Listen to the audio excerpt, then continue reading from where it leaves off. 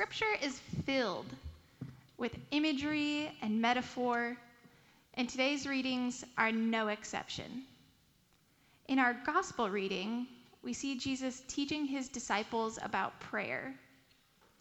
I imagine the disciples watching Jesus pray, and like apprentices observing their master, they ask, "Lord, teach us to pray." Jesus gives them a quick example, which I'm sure many of you recognize as the Lord's Prayer, very similar to the version given to us in the Gospel of Matthew. But Jesus doesn't stop there, just giving an example. Jesus continues teaching by telling a story. These stories are often referred to as parables, and they are supposed to teach their hearers a lesson. The word parable literally means to lay alongside. It's like laying an item out on a table to examine it closely, and then laying another item alongside it to compare the two. So sometimes the message of the parable comes from illustrating the similarities between the two things. Other times, the parables teach by highlighting the differences. This parable does a little bit of both. The disciples want to learn to pray like Jesus. So Jesus lays alongside his own demonstration of prayer a made-up scene based on the disciples' cultural experience around hospitality, generosity, and compassion. He taught in a way that would connect with their daily lives. In Jesus' time, it was common for people to travel in the evenings to avoid walking in the midday sun. Hospitality was a sacred duty in their culture, and hosts were expected to provide abundantly for their guests, not out of mere sufficiency. In those days, bread was made daily in the home, making only enough to meet the needs of one day, since any leftover bread would become stale. It was also common in ancient Palestine for homes to be made up of one room where the whole family slept together. They would often lay close to one another for warmth, not on raised beds, but on sleeping mats on the floor. Further, it was custom to bring certain livestock, like chicken and goats, into the house at night. So knocking at the door would certainly be an unwanted disruption, since everyone in the house would be woken up by the sound.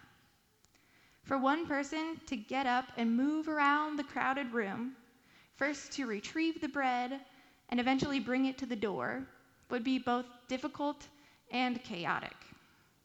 For the family man in this story, the inconvenience is simply not worth it. But ultimately, because of the persistent knocking, he finds the easiest way to end this disruption and get back to sleeping peacefully is just to get up and help his friend. The Greek word in this text that gets translated as persistence can also mean shamelessness or boldness without modesty. This verse is the only time in the Bible that word is used. And so I wonder what Jesus is trying to say about the posture we should take in prayer.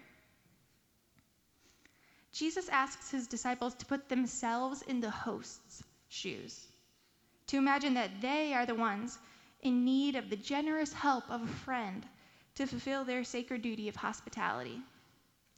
Notice how the host's petition is not self-serving. The gift will enable him to be generous, caring for the needs of another. I also find it interesting that Jesus has just taught his disciples to pray for their daily bread. But in this instance, their daily bread was not enough. This seems to be a unique situation, which requires asking for more than the day-to-day blessings that God has already provided. Well, the last few verses of our gospel reading transition from a parable format to something closer to wisdom sayings, which are short maxims that are easier to remember. I want us to pay special attention to the last verse, which in my summary goes something like, if you then, even in your fallen state, know how to give good gifts, to be generous, to show compassion to those in need, how much more will your heavenly Father give the Holy Spirit to those who ask him? This is where the parable is useful by contrast. If even a mere human being can be coaxed into unwilling compassion, imagine how great the Lord's compassion and generosity is toward those who ask. If a sleeping person will reluctantly wake up to answer a friend in need, how much more will the Lord, who never sleeps, hear and answer our prayers? So what does this ancient story have to do with us? First, we see in this passage Jesus meeting his disciples where they are, teaching them in ways that they can understand. Jesus looks around at his cultural surroundings and witnesses to the goodness of God present even in the most mundane earthly circumstances. We too can look for God's presence in our everyday lives. We can discover God in our homes, in our families, in our neighborhood, and in our friends. And sometimes, being a witness to God's presence in the world is much simpler than we make it out to be. You don't have to teach a Sunday school class, or preach a sermon, or write a book about God if that's not what God has called you to do. But God and the church has charged each one of us who are baptized to be ministers or servants of God in some way. We are all called to be God's witnesses, even and perhaps especially in the ordinary moments of our lives. But how do we do that?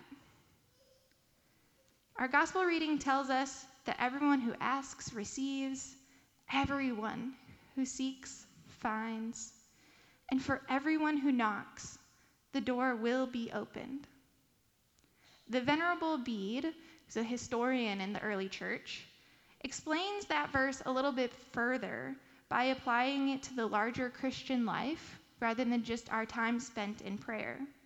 He teaches we are to ask by praying, seek by living properly, and knock by persevering in our faith. So I want to unpack that quote just for a moment. Bede's first point is to ask by praying. So one way we can be faithful witnesses is by being joyful and persistent in asking God for all that we need, rather than presuming that we can provide for ourselves. We are not alone in this life. It's okay to ask for help. In fact, it's healthy to rely on others. In general, asking for help fosters a sense of community and strengthens our relational bonds to one another. How much more will depending on God bring us closer to him? Historian Bede's second point is to seek by living properly. Now, there can be 100 interpretations of what it means to live properly, and I do not claim to know the specifics of how each person should live in their unique circumstances. But there are some reoccurring themes in the Bible that I believe we can confidently commit to in our own lives. These are themes I'm sure you're already aware of, such as seeking justice, being fair, telling the truth, loving others sacrificially, giving of ourselves for the sake of others. Luke's gospel promises that if we seek the kingdom of God with our lives, we will surely find it. Bede also instructs us to knock by persevering in our faith. The longer I live, the more I realize how hard perseverance can truly be. It could be persevering through physical pain or exhaustion, financial hardship, a strained relationship, or fear about the future. If I can be honest with you for a moment, and maybe some of you feel this way too, it can be hard to persevere in our faith when, at least for me, I just can't see where God is working. Jesus tells his disciples that prayer is like knocking shamelessly on our neighbor's door at night to ask for help. But to me, it does not always seem that straightforward. I cannot hear the audible voice of my friend calling out from inside the home, nor can I physically watch as the door creaks open in the dark. I cannot feel the texture of the bread being mercifully placed into my hands, nor can I taste the fruits of my relentless knocking. What happens when our prayers go unanswered, or seem to go unanswered? How do we persevere in our faith? I think, as hard as it may be, the best way to move forward is to keep knocking. Jesus tells us that we can be shameless about our persistence, even when our faith might seem foolish. I choose to believe, even when I do not necessarily have proof, that our God is a loving God who is happy to give us what we ask for. God goes far above and beyond the friend in the parable who grumbles to get out of bed and answer the door. Even so, at times, we do still have to wait to see or understand how our prayers have been answered. When I'm in that waiting period, I find it helpful to look back over my life and remember the times that I have witnessed God's faithfulness.